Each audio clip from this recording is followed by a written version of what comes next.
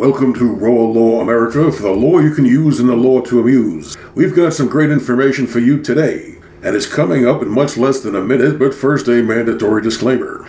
This podcast is for general information only, and is not specific legal advice for your situation. For that, you need an experienced attorney in your jurisdiction. Your listening to this podcast is your agreement and acknowledgement that no attorney-client relationship is established thereby. For 40 years in New York, I've been representing regular guys, business guys, and top-level wise guys, so this ain't my first rodeo. So saddle up and come along for today's ride. Greetings and welcome to episode 60 of Raw Law, Unhealthy Exorcise, which will be the final episode of this season, but we will be back in the fall barring the unforeseen. Speaking of the unseen, today's episode is about the cheerful subject of exorcism murder, where good intentions lead to the ultimate in bad results. Faith can move mountains, they say, but there are too many cases where faith can murder children, as their misguided parents try to save them from imaginary demons which are in possession. Before we get to the main course, here is an instructional anecdote. Man is traveling on a train, and across from him in the compartment is a man with a basket. "What's in the basket?" asks the first man. The second man says, "Mongoose." "What's a mongoose?" asks the first. "Mongoose kills snakes, and my brother sees snakes," said the other man. "But them snakes ain't real," says the first.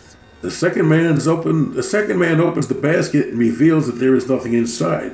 And he says, "Neither is the mongoose." Cute story, but when the snakes are imaginary demons and the mongoose is a real murderous parent or sibling trying to kill that snake, the criminal justice system and the mental health system get to come to the party. It was in Sable, Long Island in 1998 that a 17-year-old girl, Charity Miranda, met her untimely death at the hands of her mother and sister, who had no intent to do harm other than to the supposed demon that they believed was inhabiting Charity. Vivian Miranda, the mother, and Serena Miranda, the sister of the victim, gave Charity her Miranda rights, and that spells R-I-T-E-S, during a 7-hour exorcism ritual. They suffocated Charity with a plastic bag to free her from the demon they thought was inside of her. There's still no word on the condition of said demon, but Charity has remained dead all of these years.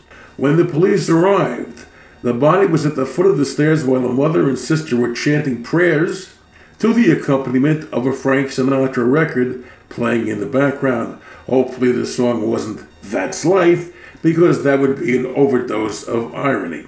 The mother was eventually found not guilty by reason of insanity. Surprise, surprise. Serena, in May of 1999, entered into a plea bargain with the Suffolk County District Attorney and received a sentence of 1.5 to 4.5 years. Charged with murder, she had pled guilty to manslaughter. For the whole story of this case, go to Amazon Kindle Books and look for Miranda Rights, that's R-I-T-E-S, Exorcism Murder of an Innocent. That's Miranda Rights, Exorcism Murder of an Innocent on Kindle. This is just one of the many instances of exorcism murder of children by parents or other relatives, and it's not only Christians, but other religious practitioners who do the same.